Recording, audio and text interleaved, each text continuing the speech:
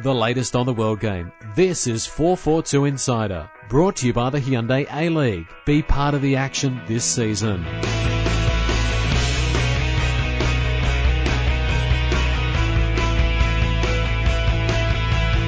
Hello and welcome to this week's 442 Insider podcast. I'm magazine editor Trevor Trahant, and with me this week is online editor Kevin Ayres. Hello, mate.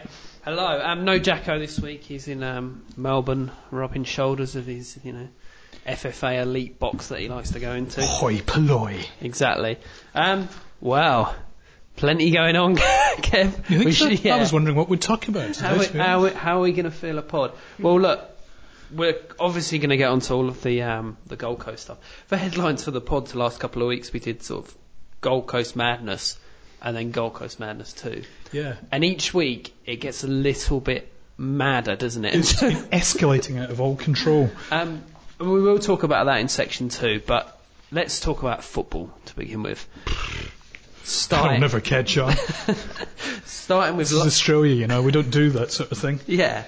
Starting with last night's game, Socceroos, back playing in Melbourne. Saudi Arabia game, 4-2 victors. Let's have a look at the... well, first of all, let's talk about the team selection. The centre-back friendly, or centre-back heavy team selection, and who he went for. What did you think of it when you saw it? I have to admit I was pretty much horrified, and it was kind of it was a bit of a Pim Verbeek type hodgepodge selection, I thought. Spiranovic at left back, I'd never seen anything that he'd done in the past that suggested he'd be good at left back. No. And to be honest, having watched the match, still don't think he's done anything that makes me think he would be good at left back. And you're not feeling a little bit sorry for him, don't you? Because you play for your nation anyway, wouldn't you? Absolutely. That you'd ask. You will play wherever you're told to play, and you'll do your damn best. But he was just out of position. He's a centre-back. He's a great centre-back. He's not a left-back. I mean, the thing is, was Carney ruled out through injury? Was he not quite Carney right? was there really just to show that he was still going to feature in the Socceroos in the future. I think Holger had already said that when he made the squad selection. Yeah. And just to bolster his confidence a bit. I think he's had a rough year of it with some bad decisions. But that would make sense if there was plenty of other fullbacks in the squad. Yeah, I mean, the bottom line is Josh Rose, I think everybody agrees, should have been there. It was a perfect place for him to get an opportunity in the Socceroos squad. It was a meaningless match, pretty much. If he stuffed up, he stuffed up. Putting Spiranovic in is such a band-aid solution to a problem that we didn't really need to have. No, I mean, not for a game, for us that's a dead rubber, we're picking Asian and home-based players. Yeah. I suppose from Josh Rose's point of view, he must be thinking, if I'm not going to get called up for a game like that, what chance have I got when it's a competitive game and all the European guys can come back? Yeah, I mean, the argument's been made to me that he's too old, but I mean, he's just turned 30, but we've got people like Bresciano turning up back in the team again. Archie Thompson. Ovanovski doesn't look like he's going anywhere. Neil doesn't look like he's going anywhere. Yeah. And Emerton Cure we're still persevering with. Yeah, I mean... Absolutely. It was a really wasted opportunity for us, I think, at left back to try some new blood. And I don't think we achieved anything in that sense. The other thing with the match as a whole, history's going to record that it was a thumping big win for us. Yeah. I don't think anybody watching the first half and most of the second half would have agreed with that, to be honest. It was a thumping 5 minutes. Yeah. Yeah. That sort of won the game for us. Devastating blitz, short-lived. Yeah, I mean, in terms of the way the game sort of panned out, I mean, this was still an important game for Saudi Arabia. Yeah, and they played like it for the first hour. Yeah, but it was that little burst of goals that just knocked them sideways, and they knew it wasn't going to happen. So, I mean, they took the lead. We battled back from Brosk, and then Saudi Arabia sort of grabbed a goal. Immediately took the lead back again. To make it 2-1 at half time. I mean, the main goal I want to talk about there is perhaps Saudi Arabia's second, where it was a bit of a statue's impression from the Australia defence. Yeah. There was plenty of guys, but I think there might have been about 7 Australians back in the penalty box. Yeah. And there just wasn't enough organisational movement or anything really. To be honest, I mean, the defence, I felt Lucas Neal was carrying everybody there, pretty much. Yeah. Captain's role, etc. He's supposed to do that, but I really felt he was the only one who really, really looked assured.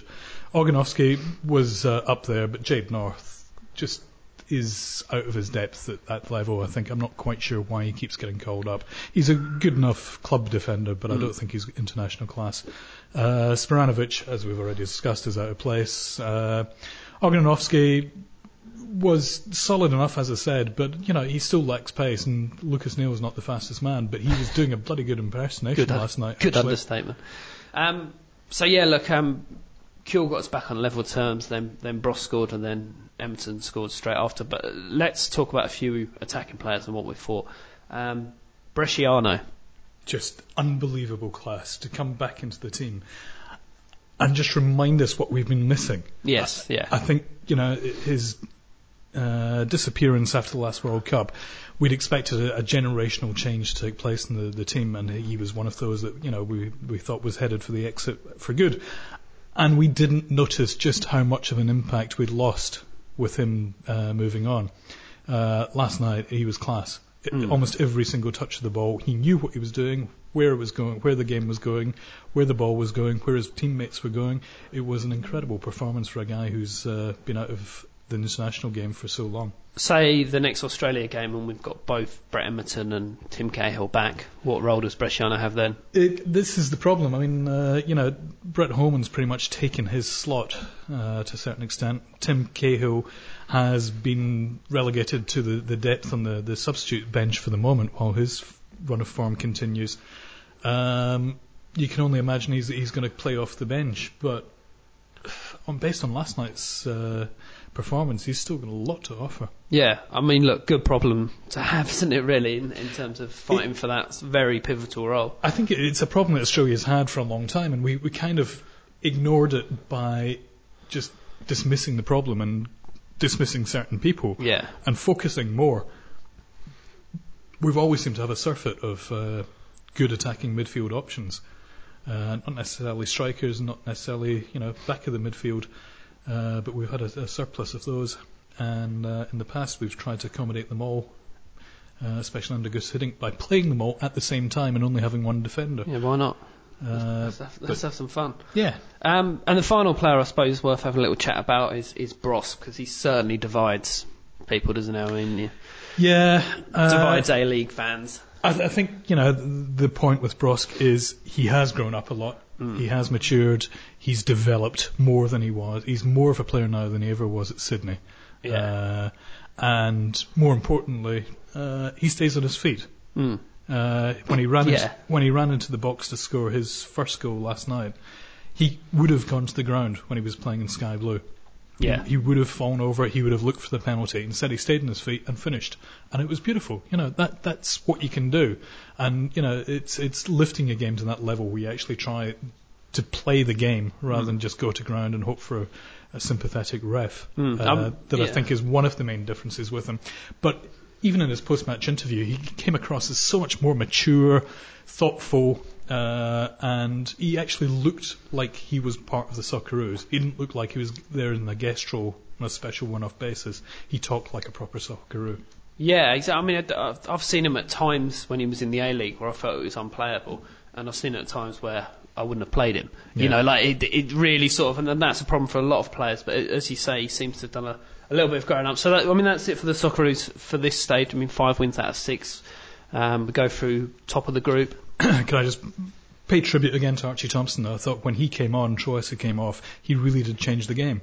Yeah. And the game changed. Whether or not it was because of Archie, I'm not sure, but you could feel the momentum completely changed from that point on. He brings energy, doesn't he? He'd bring energy to the changing room and on the pitch. The number of times I've watched him, I remember watching him when he was training with the Socceroos in 2008, just before Beijing. He would make countless runs up the wing, into position, and so often the final pass wasn't there for him, or the cross was terrible, or whatever. Yeah. He always smiled. He just turned around, kept his head high, and went back into position again to do it all over again. That's what he brings to the team. It's just a constant commitment and a great attitude.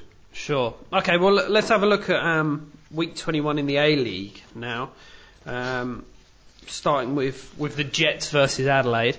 The Jets continue doing well at home. Adelaide's season completely over now. Well, they're now going to be the wooden spoon team if Gold Coast United doesn't continue. Yeah, which would First ever twice winners of the wooden spoon, I think, after maybe New Zealand night. Stats you don't want to hear about the club include. Yeah, I mean, 1-0. Proud teams in Asian Champions League this year. Yeah. I mean, look, it looks so good for Adelaide at the start of the season, the type of players they've recruited, and a coach that had more time to bed down.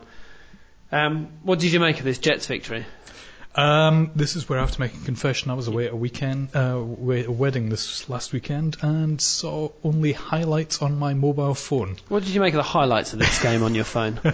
Yeah, it was a good victory for the Jets. Good guy, yeah. I mean, the Jets sort of pressed their case with another pragmatic home win, and you know, they have picked up points on the road recently, so they're not, you know, completely out of making a shake-up in the finals. But as I said, I mean, just for them to make the finals, I think would signify a very solid sort of season. I mean, I think the Gary Van Egmond effect has finally kicked in. You know, it took a long time for him to start getting the players to play the way he wanted and the squad line up the way he wanted. It looks like it's really starting to kick in. It's probably too late to really make a decent tilt at things this season. But with signings like James Brown for next season, you got to think that they're going to be the team to watch next season, without a doubt. And they're the type of club that might sort of go and pick up a few more of those Gold Coast youngsters as well and give them a chance. Absolutely, yeah. You know, Gary Van Egmond's got a good record of bringing on youngsters, I think. And he can create a team. He can meld a team and take them places. Sure. Adelaide, however, all sorts of trouble, you know.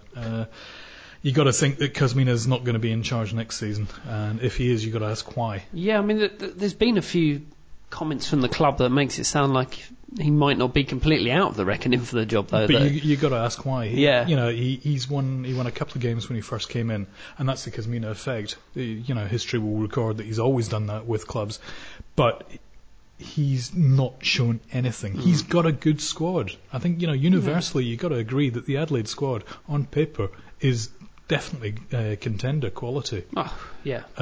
To be the wooden spoon after all this time, even after the damage that Rainey did to them, is, you know, I just don't think Kuzmina's the man for the job.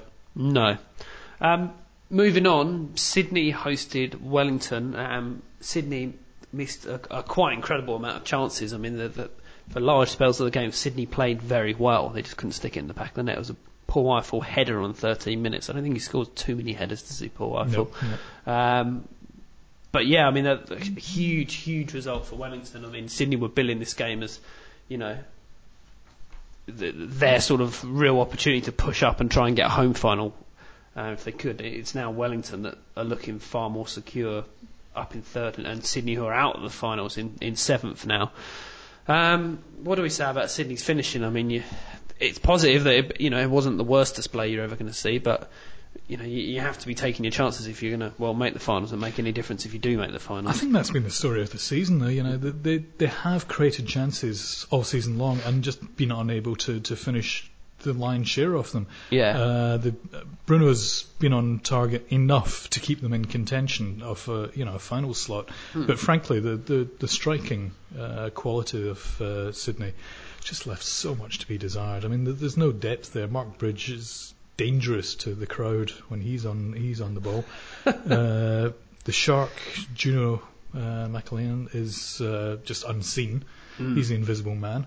Bruno is a very good target man. I think he's a much better striker than he's possibly being given credit for. But he's not very mobile. He's a solid unit who will get to the ball, get his head on the ball, or knock the ball down and occasionally get his foot to it. But he's not going to chase the ball in any way, shape, or form, and he's not going to run down on a run at the goal. I mean, I do think Bruno gets, as you point out, a bit more of a hard time than perhaps he deserves. And if they still had Brosk, Sydney, then it wouldn't be a bad front two at all, would it? Absolutely. No, they'd be on fire, unless Brosk's development had gone backwards, though. Yeah. Which they've got a nasty habit of doing to players at Sydney. Sure.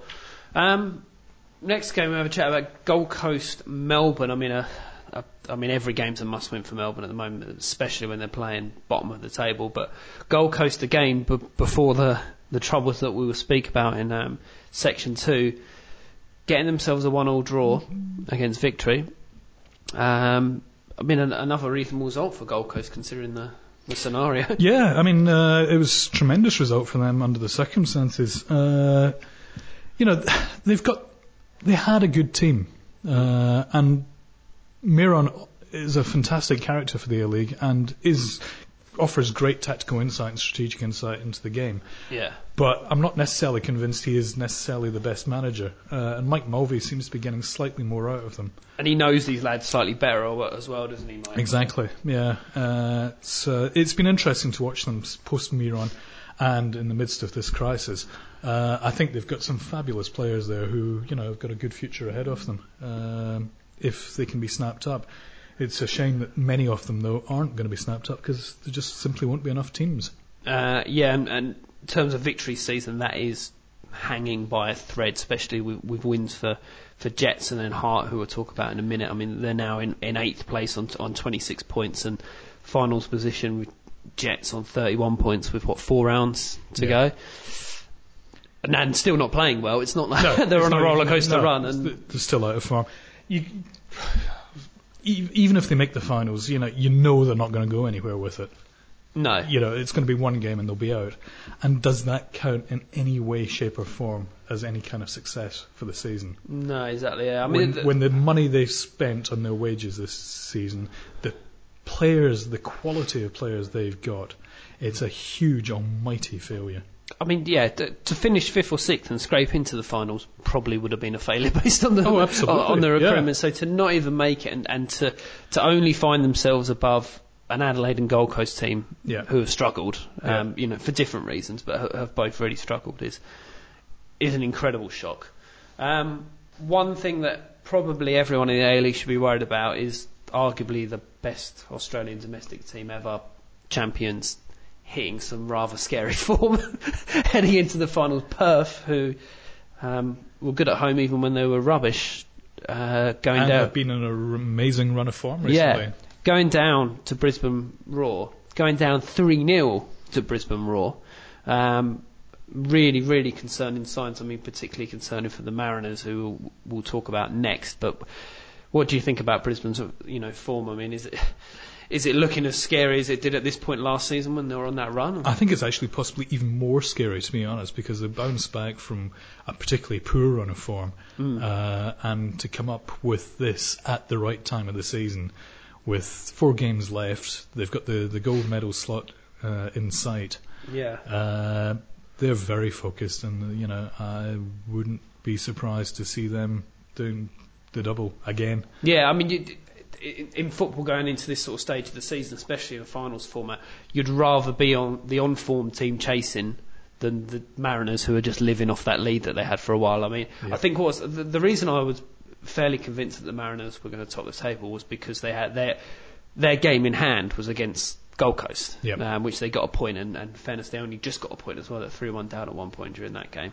To go on to the last game of the round, Melbourne Heart 1, Central Coast 0. First of all, I think I probably have to admit that I was wrong on Heart. I'd watched them in previous weeks and really thought they were going to struggle, and I couldn't see them making the finals because they just seemed in such hideous form. But they beat the Gold Coast 1-0, they beat the Mariners 1-0 now.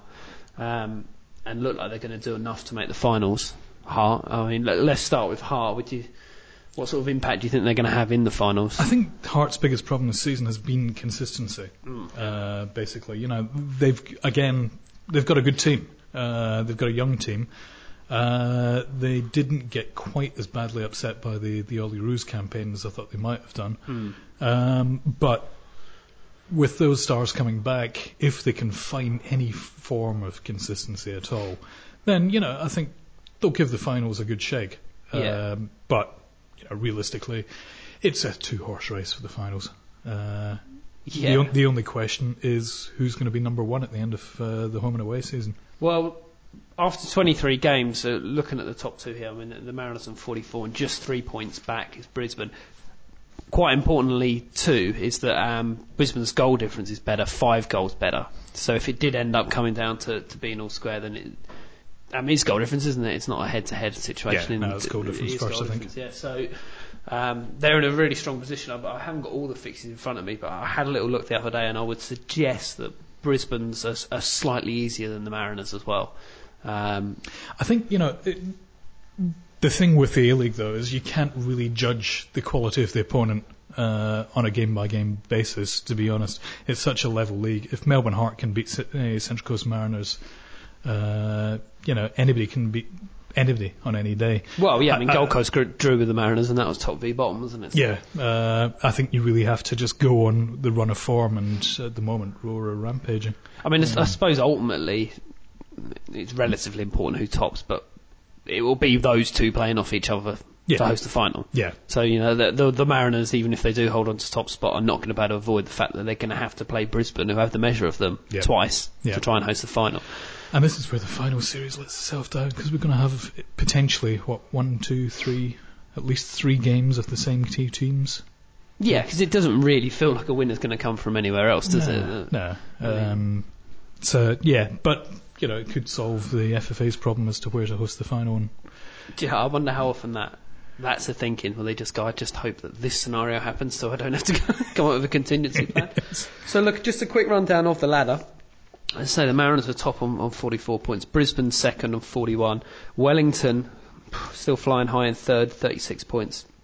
Perth on 34, Hart on 33, and down to sort of hanging into the final position of the Jets on 31. Sydney just outside by a point on 30, and then Victory, it's almost close to writing them off really, because they're on 26 points. They find themselves a full 5 points behind the Jets, in worse form than the Jets, 4 games remaining. It would be a massive effort for Victory to make it from there, and then Adelaide and Gold Coast down the bottom. That's all we've got for this section. Join us in section 2, where we'll be talking about some news, chiefly the huge news on the Gold Coast. This month's 442 magazine is your ultimate guide to the world's biggest stars in our annual countdown of the 100 best players in the world. Elsewhere, the A-League's founding fathers, Alex Wilkinson, Archie Thompson, Clint Bolton, Terry McFlynn and Matt Thompson, tell us how the A-League's evolved since its inception. Plus, we catch up with Socceroo Mile Jedinak and uncover why Japan will soon win a World Cup. 442 magazine at newsagents now. The latest on the world game. This is 442 Insider. Hello and welcome back to part 2 of the 442 Insider podcast. So the massive news, not some of the news that's gone just through football. The news has gone sort of nationwide. Is FFA shutting down Gold Coast, or stripping Clive Palmer of his licence, but plan to keep running the club till the end of the season. I suppose there's a few talking points here. Let's start with Kevin. Was it the right decision by the FFA, and do you have a problem with the timing of the decision? Or? No, I think it is the right decision. It's probably come 8 months too late. Yeah, people are saying it's too early before the end of the season, but the fact is it's too late. It's too late. It should have been done at the end of last season, or before this season started. It was inevitable. I think that's the thing that everybody's sort of ignoring. Since last year, I've been saying, and I've constantly been told I was wrong by people who should have known, that they were going to close at the end of this season. If, as even the FFA admitted, Palmer was telling the FFA he wanted to close the club at the end of the season. Well, that's what Buckley was saying in the press, so that didn't get as much coverage, did it? Yeah. Yeah. One, people were lying to us in that case, because we were asking that question back then. But 2, they should have hammered out an agreement. It should have been done with much more maturity and sensitivity and diplomacy than this. This is just an ugly debacle, which is really unbecoming. And it harks back to the worst days of the NSL. Yeah, I think that's the main thing, that not just people within football or supporters of football are thinking, but those on the outside are going, it looks like, it's just the same as happening as what was happening before. Same. Nothing changes, just the bloody name. And the whole point of the A-League was this new, fresh perception that we had, and we were leaving a lot of that behind, but we seem to sort of, be dragging up the sort of same old problems, really. I mean, some of Frank Lowy's comments, he was sort of talking as in, himself and Clive kind of got on for a while and spent a little bit of time together, and it's just... it was clearly a billionaires' boys club that, got the club established, but...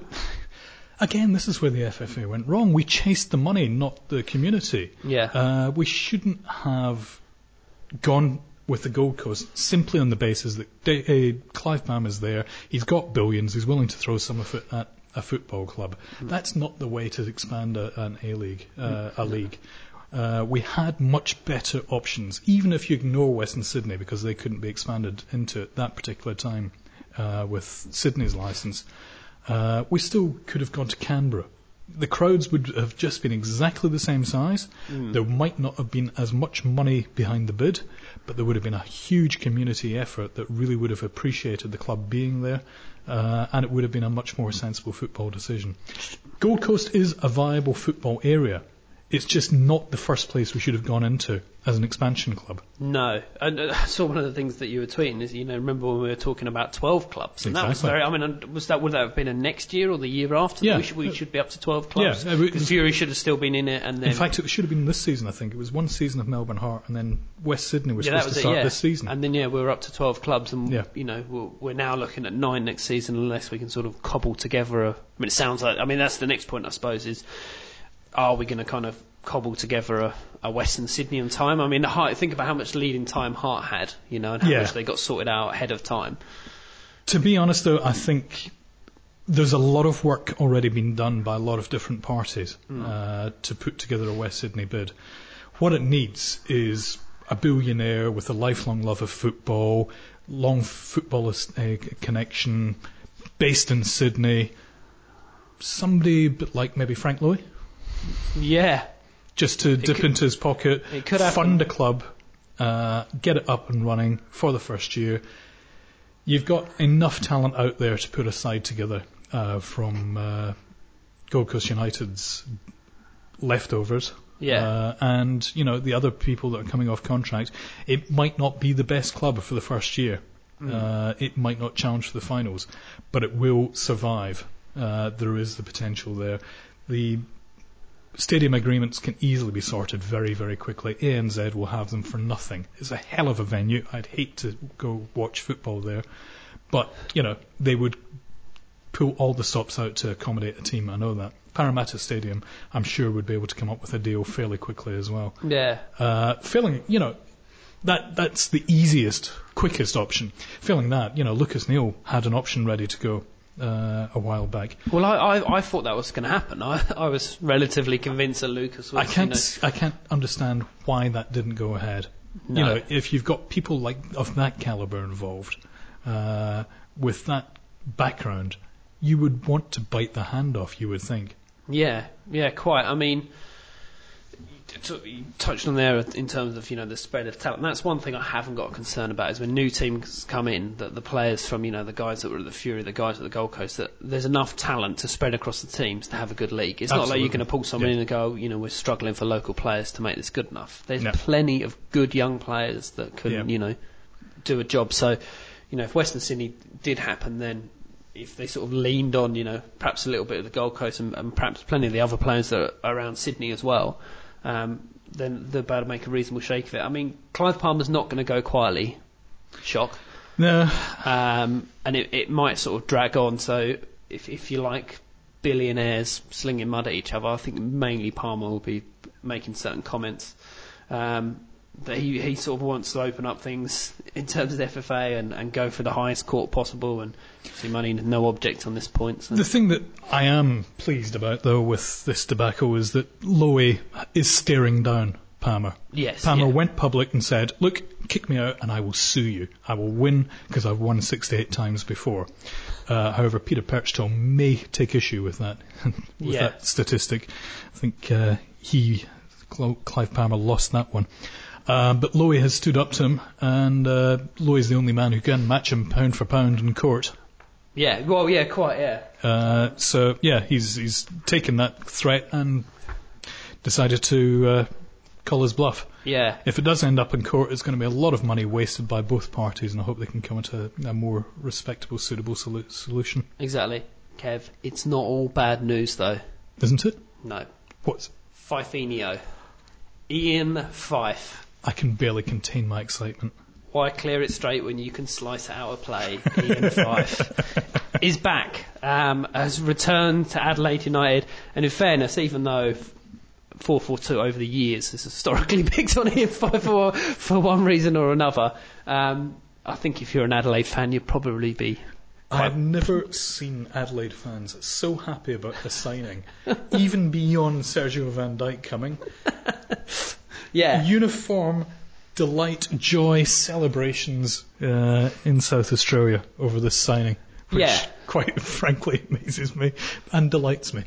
Yeah, exactly. It's good to have him back. I particularly enjoyed the sultry picture of him that we had on the website as well. I mean, the man has it all. He's smouldering. Yeah, he is. Smoking. So, look, it's good to have him back. Jack, I'll be pleased. They've always got on. Oh, Fife and best buddies. Yeah, we won't go into the context about that last comment, but yeah, it's good for Adelaide fans, I suppose. The new Socceroos top, though. I know you're a big fan. I love it. And I cannot express how much I love it. The readers' comments were very positive. A lot of comments as well. It's new jerseys people go mad for, don't they? Adore them, yeah. So yeah, I mean, I'd agree with you. I like it. It's a good, solid design. I suppose we can sort of assume that the home jersey is going to be similar, possibly switched over colours. I don't want Nike to get upset with us for speculating, but you would think maybe a sort of green and gold version. Yeah. The thing I loved about this was when I first actually saw a picture of it, I thought it was a flat yellow. It was just yellow stripe, but it's this lovely, shiny, chromy gold colour, and it's just beautiful. It's perfect, yeah. It's just adorable. I love it, love it, love it. And they sort of debuted the kit last night as well. And yeah, I mean, everything about it seems pretty positive. So we'll look out for the home kit also. That's probably going to be what, about April, May? Yeah, I don't know actually. I have no idea on the. I mean, I think they seem to keep the release dates fairly cool. I don't know if you've seen any of the other Nike kits as well. I was going to say the France away kit was pretty neat last night too. Yeah, big fan of that, and the Dutch away kit, yum, loved that too. Okay, well, I had a request from a Timothy Murphy on Twitter who'd like us to sort of have a bit of a deeper look at the Aussies overseas to see how a few of the guys are going, and that's probably a fair point, Timothy. We've not done that in a while, so let's do that. Where to start? Well, I'm going to start with Brett Holman, actually, because AZ were going very well at the top. They're certainly not out of it. They're just 2 points behind PSV on the table there. Had a 3-3 draw. Brett Holman setting up 2 goals. He sounds like he's had a belting season. Also sounds like he's almost certainly going to move on very, very soon. Word on the street is that there's been Premier League offers as well. So that'll be interesting. How high up can Brett go, do you think? To be honest, I think he's got the potential. He could play in any of the teams in the EPL. I think so, yeah. Yeah, it seems like a huge call, but actually when you think about his style and his ability and his results recently, it wouldn't surprise me. He wouldn't look out of place in pretty much any of the teams. Yeah. I think the clubs themselves would have to get over the idea of signing an Australian as a top name player, but I reckon he would fit in quite nicely. He's just had a fantastic season, fantastic year, fantastic couple of years actually now. Yeah, completely. Germany is currently hosting sort of 3 of our up-and-coming striking hopefuls. They're not exactly getting as much game time as I like. Let's start with Rukavica. First of all, Hertha Berlin are really struggling. They're winless in 12 games.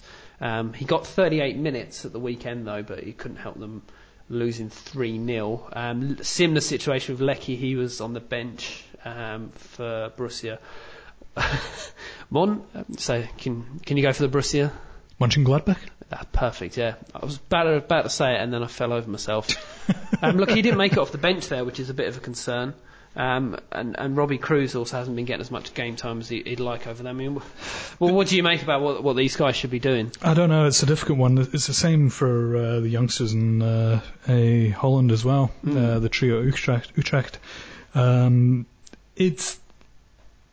I think it harks back to what Holger was saying. The young players are only as good as other people think they are, not as good as they think they are. Yeah. But if you're not getting game time, nobody's going to know how good you are. No, exactly. So they have to they have to have words with their management, basically, and see how they figure in the long-term plans. If they're not going to be getting regular game time, they've got to look for another club. And trying to avoid the Secondo Divisione, as that David Carney found himself trapped in. Yeah. You mentioned those three Aussies as well, though, obviously Zulo, Orr and Sirota, who seemed at first to be getting a bit of game. Sirota in particular was probably the least known out of those three, and he was playing on a fairly regular basis. They're now not playing at all. Nope, none of them out there, which is a real concern. You'd think at least one of them, I suppose, Orr was the one that had the most hype when he went over there at that time. So for none of them to be getting any game time is a genuine worry. I think the tricky choice for them now, though, is what do they do? Do they look for a spot in Belgium? I don't even know what their visa status is, whether they could get a gig in England, and if they could, would they look at a championship side? I know there'd be a lot of people would criticise them if they did that move. Yeah. Or do they come back to the A-League, where they're guaranteed game time, but they won't make as much money? No, quite. They got relatively long contracts out there as well, if I remember. Was it 5 years? Something like 5 years, yeah. So with that in mind, you'd think that they're probably going to stay there and try and slog it out for a little bit longer. You would think also that if Utrecht gave them a 5-year contract, it was because they saw them as development potential. Yeah. And good sell on rights, sell on money. So perhaps we're being a little bit restless in that case. It's possibly they're taking a longer view than we're prepared to give them. Yes. Look, it could be worse. Aaron Moyes on the bench in the Scottish Premier League with St Mirren. St Mirren playing good football, though. Unfortunately not with Moy Park. Not the hoofball that you would normally associate with SPL. No. But, I mean, let's hope he gets a little bit more game time. So, look, he was just coming back from Ollie Rudiger, though. Oh, right, okay. Fair enough. Okay, well, that's a look at a couple of the guys. In section 3, we're going to have a chat with Ben Maxwell. He's the writer of a Asian football blog called On the Gas, and he's going to chat to us a little bit about the Asian Champions League, as a few Aussie teams, 3 Aussie teams this year, prepare to do battle. So join us back for that. Aside from a better night's sleep for both you and your partner, there are so many other benefits to treating your snoring. For example, did you know that snoring makes you produce excess cortisol, which slows your metabolism? So if you snore for a prolonged period, you may find you gain weight easily. Snoring is also a sign your body is getting a little less oxygen, and reduced oxygen in blood can contribute to arterial plaque buildup. These are just a couple of reasons why it's a good idea to try a mandibular splint from Instantly Stop Snoring. 1-800-991-259. Back to 442 Insider.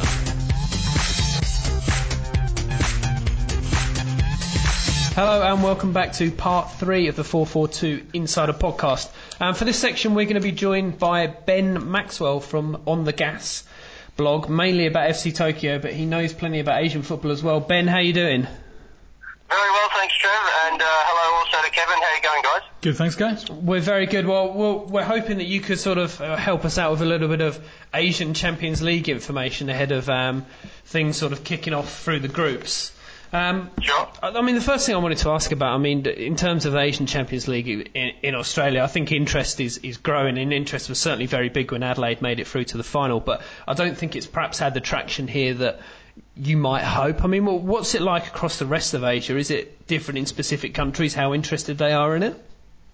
Well, I mean, the Korean teams, South Korean teams always seem to do very well in it, don't they? So you could maybe read into that they take it a bit more seriously than the Japanese clubs. I think the Japanese clubs definitely view it as a secondary competition, even though they're able to, expand their brand into other regional countries. They still focus mainly on the J-League, as I guess you'd expect. But we've got actually my favourite team, FC Tokyo, coming into the ACL for the first time this season, and there's a lot of interest amongst Tokyo fans especially about how we're going to get on. Yeah, I mean, what's the perception of Australian teams? I mean, when they come up against A-League sides, is it a feeling that that's going to be a tough game, or, you know, because they're relatively new, that's going to be an easy game? Well, I mean, tough, yeah, in terms of physical play from the opponent, yeah, I think they do view it that way. Although that's probably a bit naive, I think, of the Japanese clubs. I mean, as you guys know, a lot of the A-League outfits play really attractive football, and it's not just Route 1. But, yeah, I don't know. I think, especially, Gumbo Osaka definitely view Melbourne victory as a bit of a soft touch. I know that much. But, yeah, the other teams in the J-League, I guess, yeah, the perception is that they'll always be in for a physical game when they play Australian teams. Yeah, sure. FC Tokyo might be in for a bit of a shock in that case when they come up against Brisbane Roar then. Well, that's right, exactly. I've actually sent a few barbs to people on Twitter about how physical the Roar are going to be, and I've had a couple of shots back saying, you know, well, we play pretty attractive football, so yeah, you will be in for a shock. So I'm sure we'll be prepared for whatever the Roar can throw at us on Tuesday night. Yeah, I mean, going through sort of the Aussie presences, I mean, there's 3 teams this season, you know, Adelaide, Brisbane and the Mariners who are in the group stages. I mean, let's start with Adelaide, who are in Group E, and it looks like they're in a particularly nasty Group E based on previous tournaments. I mean, but Gamba Osaka, Pohang Steelers, I mean, how much chance have Adelaide got of getting out of that group? Well, yeah, that's a good question, Trav. They'll definitely need to win all their home games. Because, yeah, I mean, Pohang are the most successful team in the recent history of the ACL, aren't they? So, they're always very, very up for their Asian games. And, yeah, Gamba Osaka are a past winner, of course, in 2008. So, you would think if Adelaide could hold serve at home and, you know, perhaps nick a couple of away draws, they might be able to make it through, but it does look very tough on paper, yeah. Yeah, I mean, I don't know if you've heard that Adelaide has signed a player called Ian Fife in the last week. Okay. He's a pretty big deal over here, so I think that'll be the main concern for the Asian sides. And right, sure. On Group F, I mean, you talk about FC Tokyo. I mean, they have got Brisbane in. I think out of any team that Australia have ever kind of put forward for the Asian Champions League, as it were, we're most hopeful that Brisbane are going to really, really make an impact. Sure. Is that what you'd expect? I mean, would they be one of the more favoured sides to get out of Group F? Yeah, look, I would expect that it would be between Brisbane and FC Tokyo fighting it out for second place in the group, to be honest. Ulsan, the South Korean team in the group, and they're very strong, and I know they've strengthened quite a bit in the off season as well. They've taken Gamba Osaka's South Korean striker back home, and they've also signed a Japanese player from the Spanish league, Ianaga. Mm-hmm. So they seem to have really strengthened, and yeah, I would expect that second place in the group will probably come down to the results in the head-to-head games between Brisbane and FC Tokyo. Okay, yeah, I mean, you know, I'm most hopeful that Brisbane can make an impact, but I mean, the Mariners are also there as well in Group G. I mean, the Mariners are currently top of the A-League and were second last season and aren't far off the Brisbane Roar in terms of results, perhaps not in the type of football they play. Have you got any hope that perhaps the Mariners might push for a place in the knockout stages too? Yeah, sure. I think, well, to be honest, yeah, I think all 3 of the Australian teams have got a good chance. And well, yeah, on recent form, you'd have to say that the Mariners would look, a strong chance. They'll definitely be in the top 3 in their group. And yeah, I think it's all about how you do away from home in the ACL. You know, because there are some pretty long trips. And if teams can go away from home and nick a draw, or perhaps even nick an away win, then you know that really helps their prospects for going through. That's going to be the hardest part for the Australian teams, though, isn't it? Because Brisbane Roar and the Mariners, at least anyway, will probably have the finals campaign going on at the same time as many of the Asian Champions League's games. It could be difficult for them to focus on both. Yeah, that's right, Kev. I mean, we're in a completely different time frame over here. We're just about to start the new season, so whether teams will definitely be fresh, but whether they'll be firing at all cylinders and having their preferred formation, their preferred personnel out on the pitch at the start of the season, we're not sure of yet. But yeah, we're we're definitely coming at things from a different angle over here. So who would you say is the Mariners' biggest danger in their group of Nagoya Grampus, Songnam and Tianjin? Well, I guess, Nagoya, a lot depends on how seriously Nagoya take it. Obviously, they're J-League champions from 2 seasons ago and runners-up last year, so, they've got the obvious talent. They can go as far as they like, I think, in Asia, but you do see on occasion, Josh Kennedy or some of the other more important players in their 11 rested in the midweek games. So, a lot of it will just depend on how Mr. Stojkovic handles Nagoya. But I would fancy Central Coast's chances for getting the runner-up spot at least in that group, I would say. Yeah, can I just ask about the final? I think it might have been the last couple of years that the final had been moved to a neutral venue, which I think is certainly the best way. I mean, not just because that's what the Champions League does, I just think that that's the fairest way of doing it. I think I'm right in saying that they're switching back again now, and the final is going to be hosted by one of the finalists decided by a draw. I mean, that seems a slightly strange system to me. What would you say about that? I would completely agree with you, Trevor. I mean, I don't know if they're going to toss a coin or if they're going to play rock, paper, scissors, or what they're going to do. But one of the teams who is competing in the final will host it. And I mean, you can kind of see where they're coming from in that you're guaranteed a crowd. At least the home fans of the home team will show up. Whereas in Tokyo, we've had crowds of about 25 to 26,000 in a 50,000 capacity stadium in the last 2 seasons. So, I don't know, I'm a little bit on the fence on it, but I would have preferred it to be at a neutral venue, I suppose, Or I think at least pick who gets to host the final based on prior performances, perhaps how they qualify, or how they made it through to the final. But, it seems to be suggesting they're going to decide it by a draw, blind luck, about who gets to host the Asian Champions League final. Slightly interesting decision, but who's your favourite to take out this tournament? Who would, if you could, name one side that you can see winning this, who would you say? Well, I mean, it's not good news for Brisbane or FC Tokyo, but I'd have to say at this point of the season with how they've strengthened, I'd probably have to say Ulsan from South Korea. As I said, I'd expect them to win the group, and then I guess it's just the luck of the draw who you play along the way. But South Korean clubs with their very successful history in this competition, it's hard to bet against them. As an outsider, I don't know, again, as I said before, if Nagoya take things seriously, they certainly have the personnel to go as far as they want to. And of the Australian teams, I guess the Mariners have got the slightly easier first round draw, so perhaps I would back them to go the furthest of the Australian teams. Excellent. Ben, thank you so much for joining us. That was Ben Maxwell from On The Gas blog. He's FC Tokyo blog. Make sure you check that out. That's all we've got for Section 3. Join us in Section 4 where we will preview this week's A-League games. This month's 442 magazine is your ultimate guide to the world's biggest stars in our annual countdown of the 100 best players in the world. Elsewhere, the A-League's founding fathers, Alex Wilkinson, Archie Thompson, Clint Bolton, Terry McFlynn and Matt Thompson, tell us how the A-League's evolved since its inception. Plus, we catch up with Socceroo Mile Jedinak and uncover why Japan will soon win a World Cup. 442 magazine at newsagents now.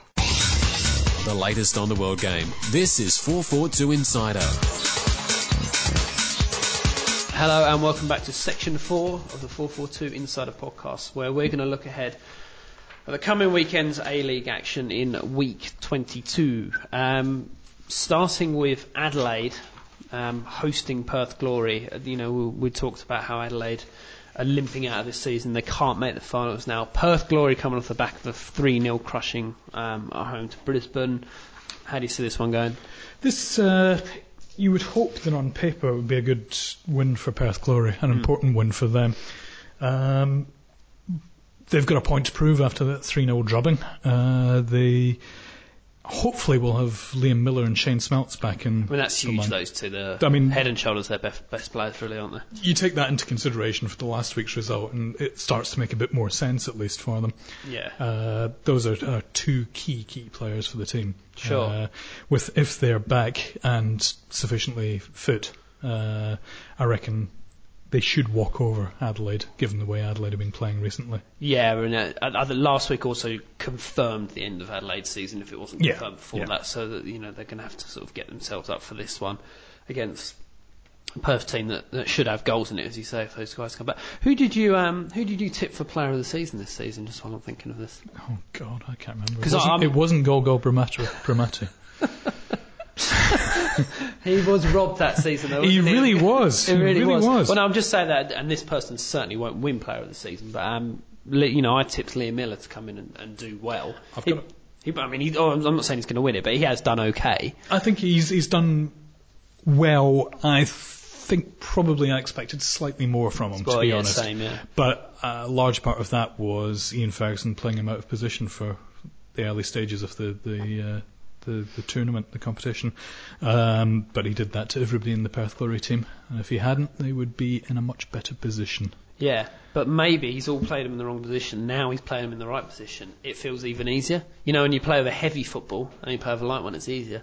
Maybe he's the greatest football manager ever, and he's found a new way to win the league. Yeah. Maybe, yeah. Moneyball 2 with Ian Ferguson. Next game, Brisbane Roar versus Melbourne Heart. I mean, Melbourne Heart have won a couple of games recently to sort of turn around a dreadful bit of form, which come off the back of a really good bit of form. They're doing the old up and down A-League thing that we've seen this season. But they go away to a Brisbane team that we know is good, and is playing probably as good as they've ever played heading into the finals. Massive ask to go to Suncorp and get anything. Baresh has been awesome in recent weeks as well. I mean, he's been awesome, all season, but especially in the last couple of weeks, he's really sort of shown his worth, running away with a golden boot. Can Hart get anything out of a trip to Suncorp? I think they really must, to be honest, to try and cement that finals place for them. They're taking it to the wire otherwise. But realistically, I think Roar will be able to see that the first spot is in reach if they win this game. And they're going to be, providing they're not struck down by late injuries between now and Saturday, now in the weekend, I think they're going to be in a roll, an unstoppable roll. I mean, I would be very surprised if they're not comfortably in front by half-time against Hart. It feels like I'm going to go high every week, but I mean, I think in this case it's justified because they're going away to Brisbane. I'd even name the score. I think I'm going to go 3-0 Roar. Yeah, I think I'd probably agree with that one. 2-0 at least anyway. Yeah. Okay.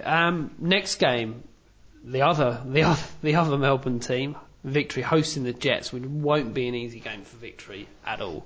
Like every game that they've had in recent weeks, it's a must-win. I mean, it's an absolute must-win.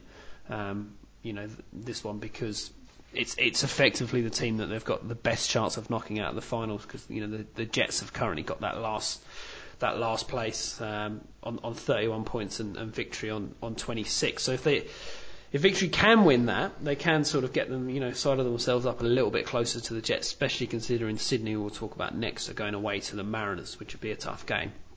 So this is the most pivotal weekend for Victory, but can they beat a decent Jet side at home? I don't think so, to be honest. No. I see a draw coming from this one, to be fair. I think they'll do enough to stop the Jets from winning, but I don't think they've got the quality at the moment to actually claim the 3 points for themselves. You also got to remember Harry Coole's just put in a very, very good shift with the Socceroos last night. He's going to be turning around very quickly. Archie Thompson came in the second half and did a lot of running. So two key players, tired legs. I think they'll struggle to find a win. They could get a draw, and that's based on the Melbourne draw nickname that they've earned this season. 11 draws this season from their 23 games, and that's what I'm going for again. I think it'll be another That's draw. Quite an astonishing record, isn't it? It is, isn't it? Yeah, I mean, effectively, it's almost twice the nearest team. Yeah. In terms of draws. Effectively, each game you've got a 50-50 chance of drawing. It's astonishing.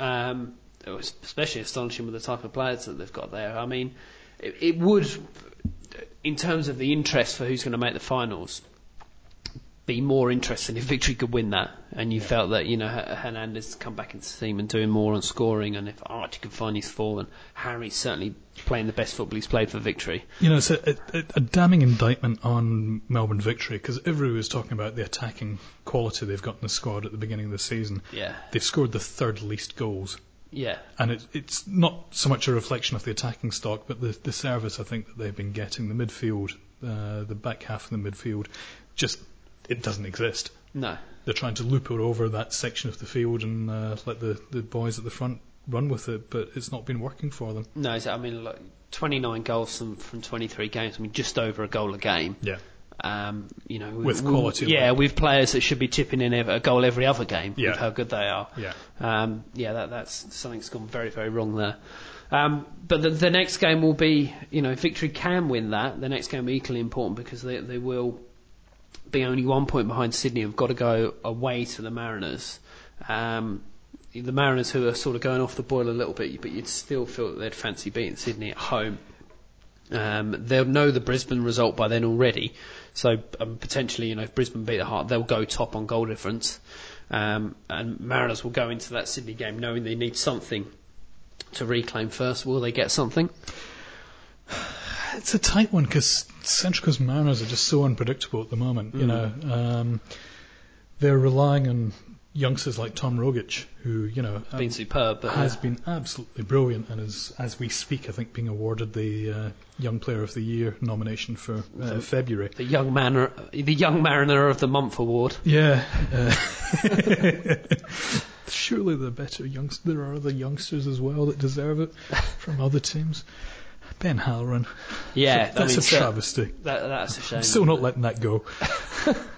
But having said that, Tom Rogic has definitely deserved it this month. He's been superb. He really has. And I like to think he's a bit of a 4-4-2 find, seeing as we... Well, yeah, this talk overnight. So, I mean, only if you haven't read 4-4-2 in the last 2 years is he an overnight success. Nike, the Chance, the Academy, yeah. we were there. Yeah. We had photographs of him, interviews with him years ago. Look, I think the Mariners will get something out of that to go back on top. I actually think I'm tipping a draw still.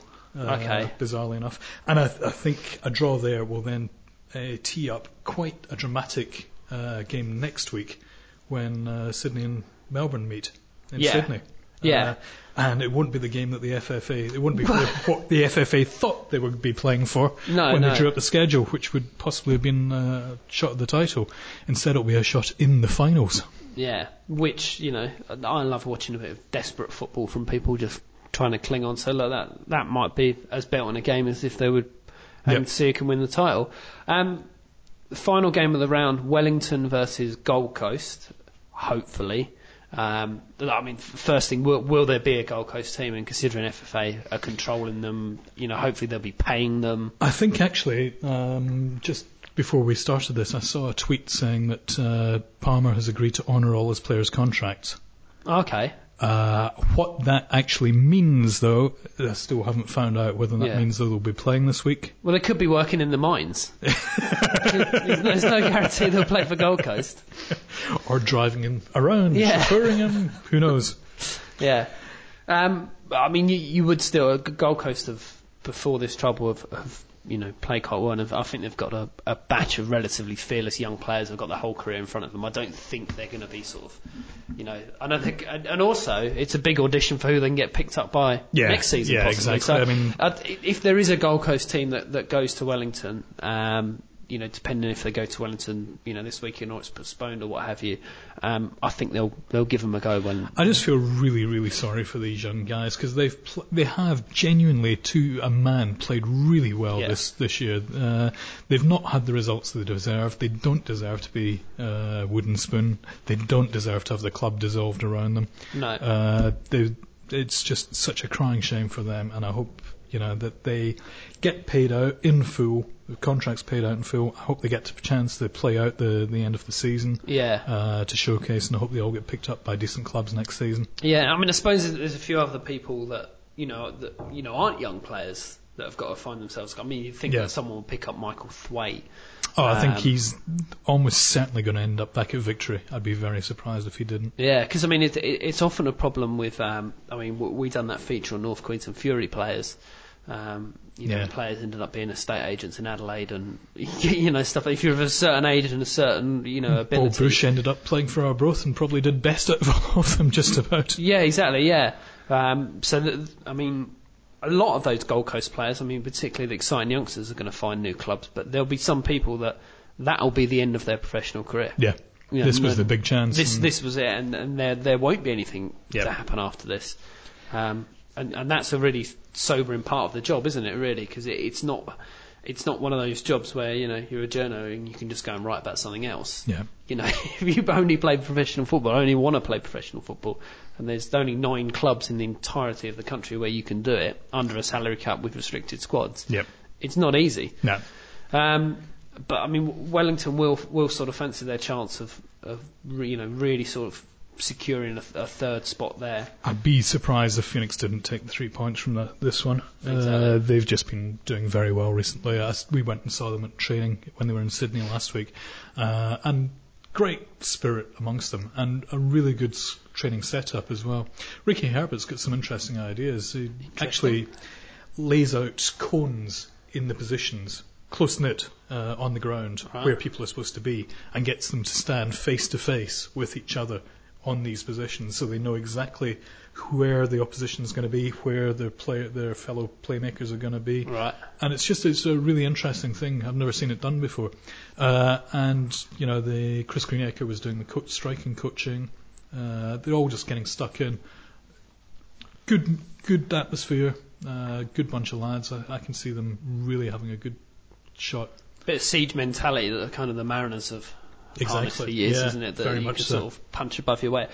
Speaking of coaching techniques, I was reading an interview with Sam Baldock the other day, the West Ham striker, and he spent some time under Martin Allen. I don't know if you remember Martin Allen. He was known as Mad Dog. He was a mad player, and apparently he's no less a mad coach.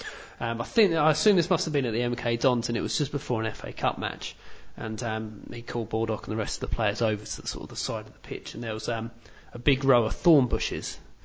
And the coach, Martin Allen, the coach, said, I want to show you what we have to go through to win this FA Cup game, and dived into the thorn bush. Managed to walk through the thorn bush, and he goes, right, I want you all to do the same. So there's a squad of professional footballers jumping through these thorn bushes. And look, I'm not sure if that's part of Hamburg's national curriculum or the type of thing any other country would be advocating, but I'm not sure if they won the FA Cup game either, but look. It could be what's missing at Adelaide. I'd say a few of them deserve to be thrown in a thorn bush. Excellent. Kevin, thank you so much for joining us. Very welcome. And that's all we've got for this week's 442 Insider podcast. Enjoy this weekend's games, and we'll see you next week. 442 Insider is a Helms Media Solutions production. Visit helms.com.au to find out more about our services.